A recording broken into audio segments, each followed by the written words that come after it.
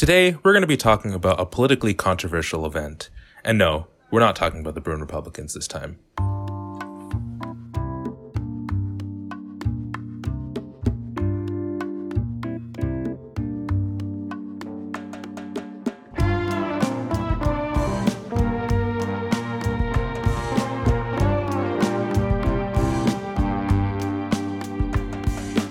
Hello, everyone. Welcome to No Offense, the Daily Bruins official opinion podcast, or actually one of the Daily Bruins' two official opinion podcasts. My name is Keshav Thadimeti. I'm the Daily Bruins opinion editor, and we have a lively crew with us today on this lively November 13th, Tuesday night. And why doesn't everybody go around and introduce themselves? Hi, I'm Abhishek. I'm one of the opinion columnists. Hi, I'm Chris. I'm also an opinion columnist.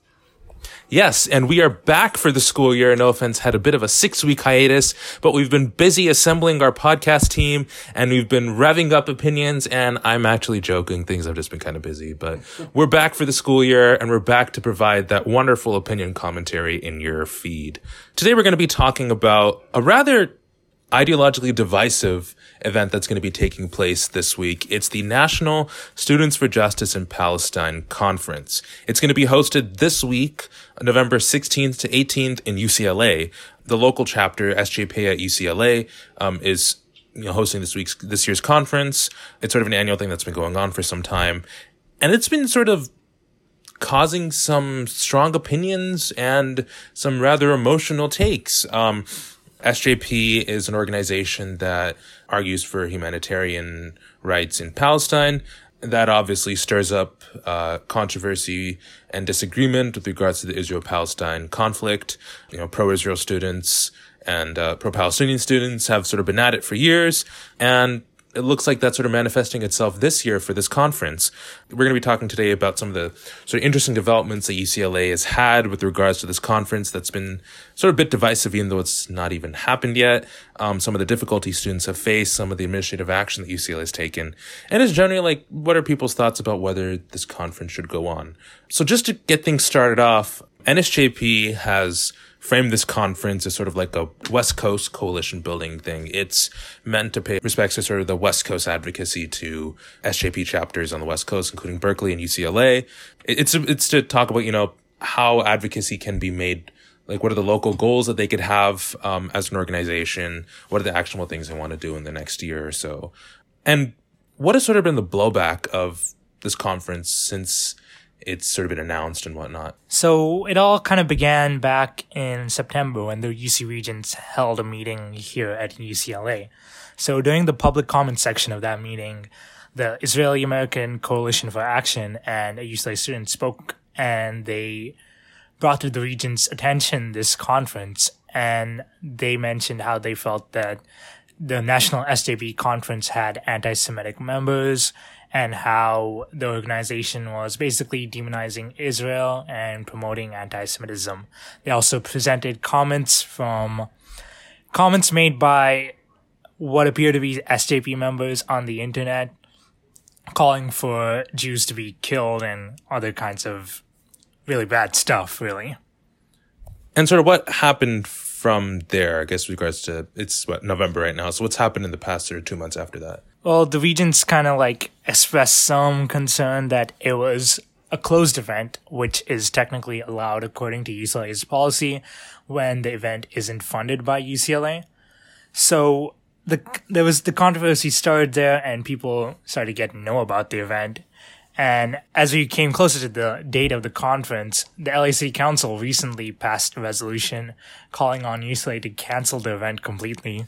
You also had earlier before that Representative Brad Sherman, who is a congressman from San Fernando Valley, I believe. He called on UCLA to cancel the event, as well as stating that SJP promotes anti-Semitism. And UCLA's and Chancellor Gene Block's response to these has been the same. He said that SJP has the right to hold a conference here at UCLA, and they're protected by the First Amendment. As I understand it, there's also been a lot of sort of coverage from Jewish publications and pro-Israel publications of this conference that hasn't been rather that endearing of NSJP and sort of what's been said, or NSJP and the conference that they're trying to host. And so what's gone from there? Has UCLA taken any action in response to this criticism and sort of blowback from the public? Their response has actually been kind of interesting because on one hand, you know, there's been this very clear affirmation from Gene Block. You know, he wrote that editorial or op-ed in the LA Times, and he said, this is going to happen. They have a right to hold the conference here. We're not going to cancel it. But on the other hand, you also have some interesting stuff, and where this gets a little murky has to do with the way UCLA has kind of been handling their trademark rights around the program. So I don't know if our listeners have seen it yet, but there was a flyer that was circulating that essentially had the name of the conference, had that it was being held at UCLA, but it didn't say at UCLA. It said SJP Conference UCLA, and then had the iconography of a bear kind of holding a kite. Now, on a side-by-side comparison, the bear doesn't look like Joe Bruin or any other kind of logo that UCLA has. But there was a cease and desist letter issued essentially stating that the name in conjunction with the use of a bear kind of implied some sort of UCLA official sponsorship of the conference. And from there was a cease and desist and a threat to shut down the conference if the logo continued existing as it did.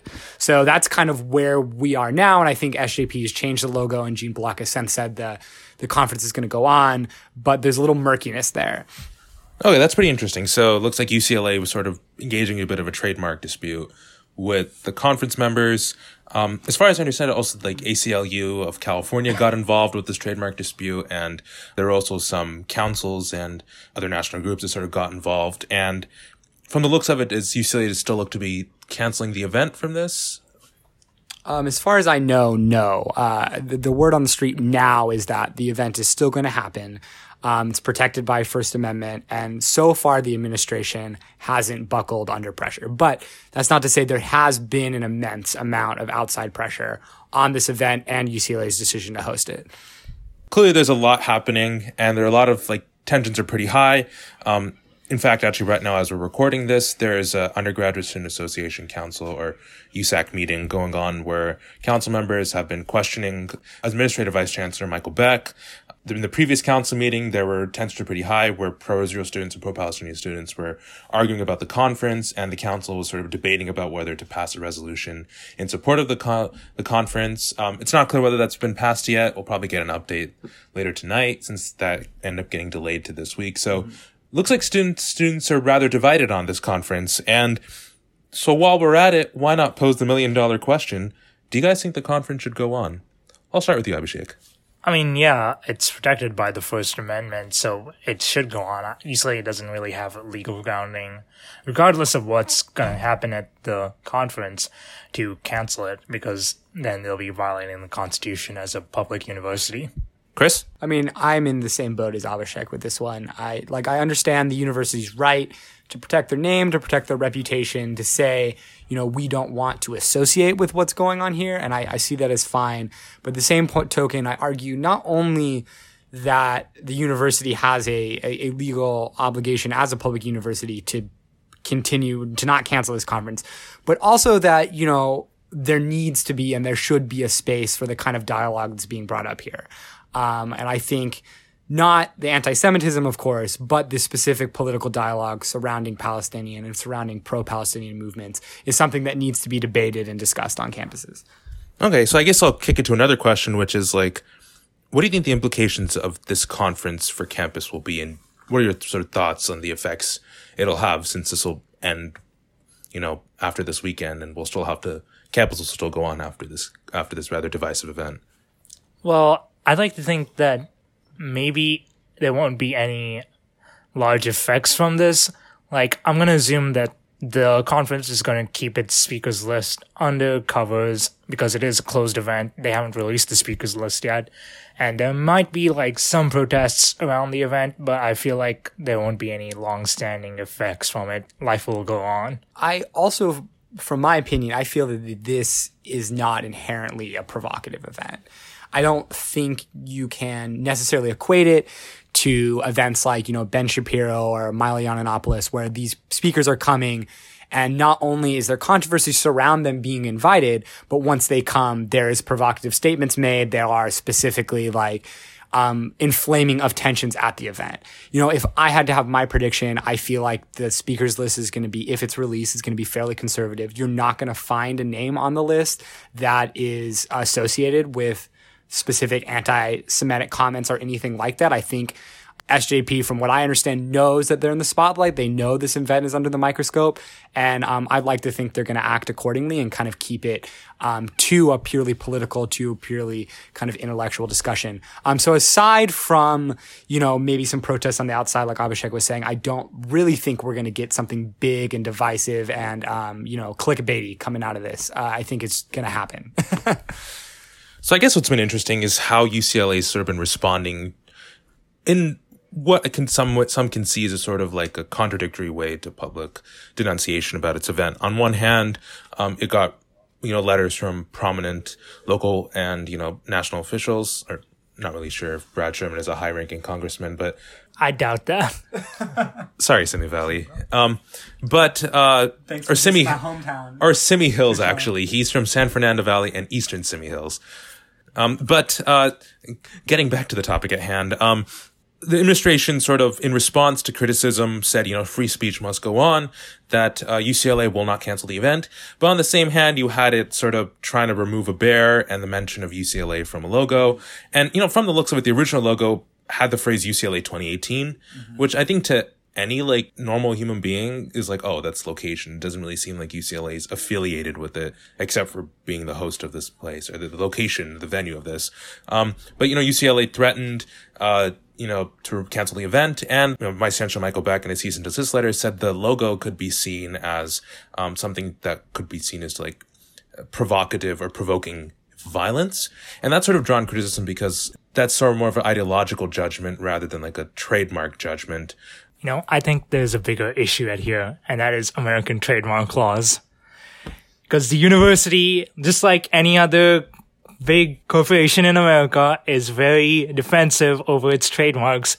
And that's basically what's happening here. It sees its trademark, it sees a bear, and it's like, oh, that's UCLA. That's what corporations do. They see random objects and they draw the line to it, and that's what UCLA has done here. I take it that's not a good thing then. Never is. You know, as a columnist, I've kind of covered this topic pretty extensively. And from my point of view, you know, first of all, I see what Abhishek is saying about specifically trademarks and kind of how, you know, big corporations have kind of been overzealous about that. And, you know, in my own coverage, I've seen that specifically in the way they handle student groups and specifically students trying to buy t-shirts and stuff like that. I see this as a separate issue. Cause I think because the conference is so divisive, because it is drawing a lot of outside attention, I think this is a specific instance where the university is in its purview, to make sure that its name and its reputation are protected. Because when you're dealing with something like this, you know, the obvious thing here is Chancellor Block, the university, the campus community does not want to be seen as sponsoring this event or taking a side on this. And I think that that is well within their right to do. What I personally would have liked to see better is kind of distinguishing that. Maybe issue the cease and desist without originally threatening to cancel the conference. You know, maybe not having that language in there immediately and then following it up with that if they refuse to comply with it. I mean, I see why they did it and I understand like their point of view on this specific instance, but also, you know, as we've talked about, it was a little predatory and it did kind of give mixed signals. Just for reference, Vice Chancellor Beck, who's right now as we speak, at the undergraduate student government meeting, he just said, I do not believe there were personal politics in the cease and desist letter. I'm going to have to jump in and say that's kind of BS, because the cease and desist letter basically said the logo to some may seem to provoke violence and we don't want to associate with that, which is effectively saying UCLA doesn't want to appear to some to take an ideological stance, which is an overly conservative sort of stance to me, because like Joe Bruin has been shown doing multiple things. When you put Joe Bruin on a pride flag on Joe Bruin, that to some may appear to go against their religion. I mean, come on, we're talking about marriage clerks and whatnot in other states that people may be coming from that they may not agree with, right? It's like, sort of echoing what Abhishek says, like at some point, this is a public university. Like Joe Bruin's going to be shown in something. That doesn't mean UCLA should go chasing after people with with lawsuits and whatnot. I don't know. Like, I understand that argument conceptually, and I can kind of see how you'd see it as conservative. But I think it's also, like, you need to put it within the context of what's going on. Like, because this event is under such a microscope, because there are so many outside groups involved, like, UCLA is under a lot of pressure from these outside groups. And I think it's very clear that many of them, in their coverage of the event, in the way that they're responding to the event, are seeing this as UCLA taking a clear ideological stand. And because they're perceiving it as that, I think that fulfills the prophecy there, right? Because that's already happening, then why can't the university take steps to protect its name, right? So it's not like they're just saying, oh, somebody may associate, like, they are being associated with it because of the way this is perceived. So that's not grounds to cancel the event or try and like stamp it out. Like, I'm not arguing that, but I can definitely see how you as an entity faced with that kind of misconstruction and like criticism would try and protect your brand. Maybe not in as aggressive a way as they did, but like definitely using the tools at your disposal. Well, clearly there are a lot of opinions and we can go on for a long time about this, but we're going to have to call a break and we'll be back with a very different topic, scooters.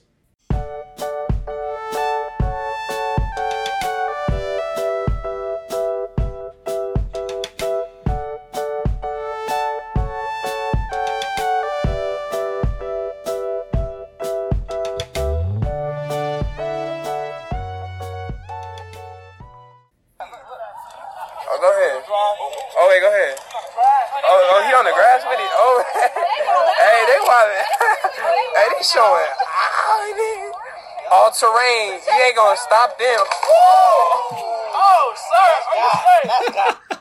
Sir.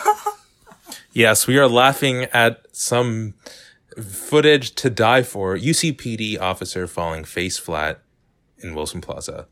Yes, we are going to be talking about that viral video on Twitter and probably on Facebook at this point showing UCPD officers going on like these sort of V-styled scooters, just sort of zipping around Wilson Plaza, and then one of the officers like takes too sharp a turn and just goes splat on the ground. He was riding on the grass for some reason, and then boom. Yeah, I sort of went from all terrain to just terrain. But yeah, this is capturing the student attention, the student eye. And I know Chris has had some strong thoughts about this. He was telling us in the break. So lay it on us, Chris.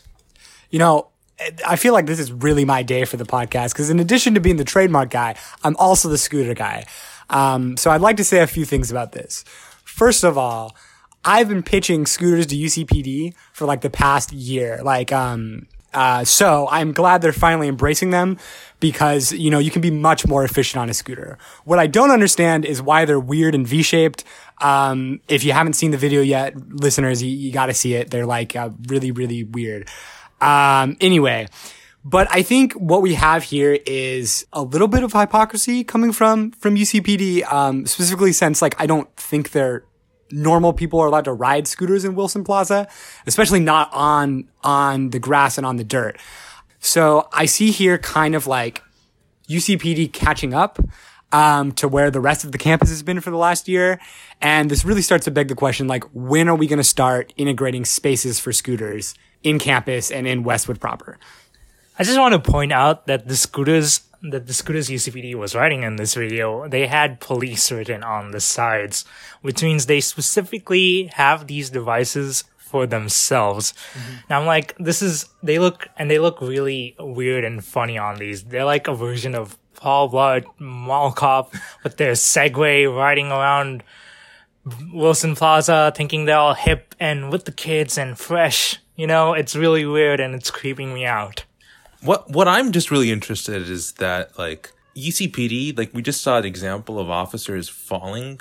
Like what kind of safety gear are they going to be wearing? Like, cause their big thing is that, hey, if you ride scooters, you should have helmets cause there have been accidents and whatnot. Like what do they have to wear now? Like full body gear, like a face mask and stuff? Cause they can be going like full throttle into the ground if they're not careful. I mean, yeah. And if you see the officers in the video, they're wearing padding, they're wearing helmets, and obviously safety is a concern with these type of things. But at the same time, I think we're also just starting to see here kind of a catch up, right? Like Scooters are more versatile, especially for officers on campus. There's not a lot of the campus is not accessible immediately by car. They're better for admissions. You know, you police cars, if you're getting out of them, you have to keep them running. And they're just all around like a better mode of transportation. So what I want to see here is now that the police force is kind of caught up with this, you know, they specifically allocated funding for it. They specifically bought them. When are they going to start? When is campus infrastructure going to start catching up with kind of the innovations here? Because we're seeing their applications across all fields. You know? I can answer that question. It's never going to happen. You know what? UCLA should just open like its own scooter on demand service and call it Bird, because Bird, Lyft, and Lime are taken, and then you can just screw over the competition because you just pay it with your Bruin card. How do you know Michael Beck won't send the cease and desist letter for them for the name? But that's because UCLA would be creating it. He'll send one anyway. Oh, wow. You know what we really need? Bird lanes, okay? You put a Bird lane on Bruin Walk, save everybody some time. And then, you know, UCPD officers wouldn't have to be driving on the grass, you know? Well, folks, I guess it's going to be a busy week this week. We've got an ideologically divisive conference, and we have UCPD officers running into the ground. It's going to be quite the spectacle after this USC game. I wonder if those two things are going to happen at the same time. Wouldn't that be a recipe for disaster? We'll catch you all next week in our next No Offense podcast. And be sure to tune in to Apple Podcasts or SoundCloud or even just dailybruin.com/radio to get the latest and greatest in podcast land.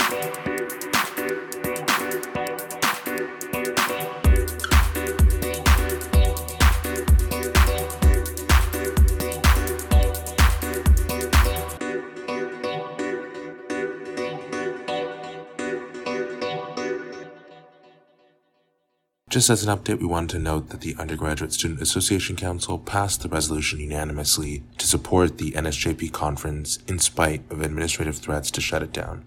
The conference is taking place November 16th to 18th.